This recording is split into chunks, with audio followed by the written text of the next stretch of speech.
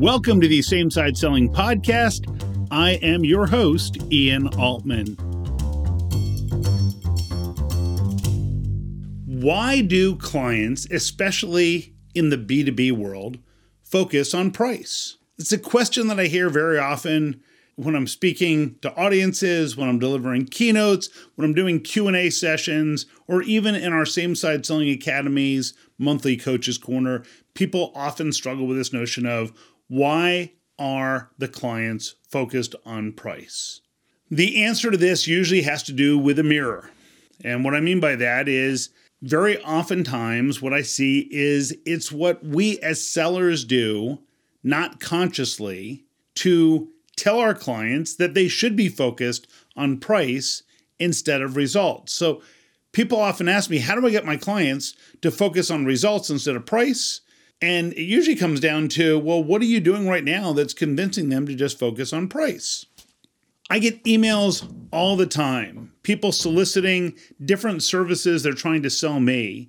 And it usually comes down to something like, hey, Ian, I'd love to talk to you about X, Y, and Z, and maybe we can save you some money. Or I have a really good price that I can get you on this service. We're the cheapest way for software development. We have the least expensive marketing. I can do this for you or that for you at the lowest price. And then we wonder why our clients focus on price instead of focusing on results. In fact, when your clients don't make a decision, the default for most people in sales is, well, maybe if we offered them an incentive. Now, the incentive is not, maybe we can give them better results, maybe we can give them more capabilities. Instead, the default is, maybe I can charge them less. And what you have to recognize is that every dollar that you discount was probably just profit. So you're giving away your margin if you're just focused on price. Years ago, we were doing a renovation on our house. It prompted an article I wrote in my column in Inc. magazine at the time that was titled Nightmare Home Renovation, What HGTV Doesn't Tell You. We had a horrible renovation experience because the original contractor we hired just did a terrible job. We ended up having to fire that contractor, hire a new contractor.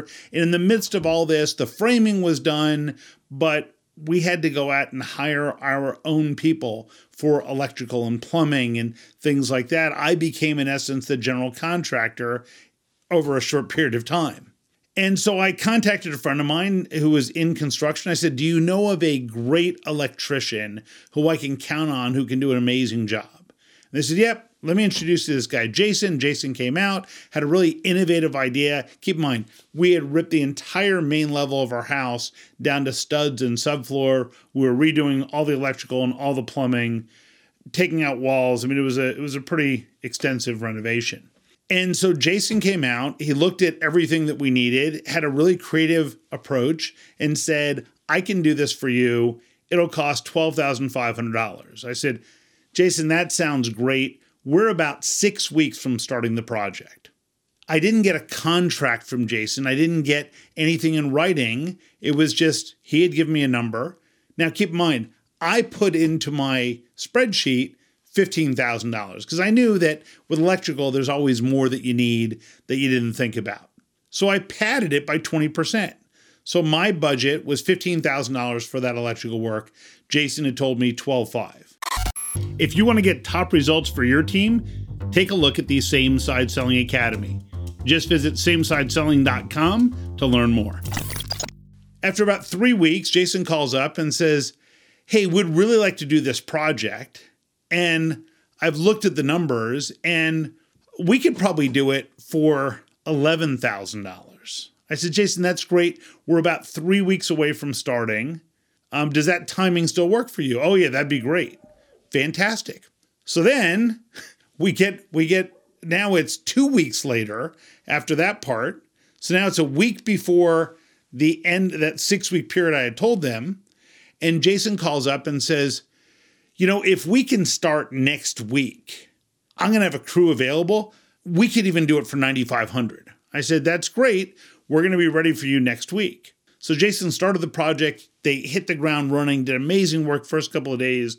Then Jason wasn't on site. His crew was somewhat hit or miss. And weeks later, the project still wasn't done. And I was reaching out to Jason to try and contact him. He wasn't being responsive. We had paid about $7,500 of the $9,500 at that point, and I couldn't get them out to finish the work. So finally, through my buddy, we reach him. Jason calls up and says, well, the problem is there's no money in this type of project. No money? All I did as a consumer was agree to whatever number you gave me. So you started at $12,500. I put in my budget $15,000. You then came back a few weeks later and said, well, instead of $12,500, you could do it for $11,000. Then you came back 2 weeks after that and said, well, I can do it for $9,500.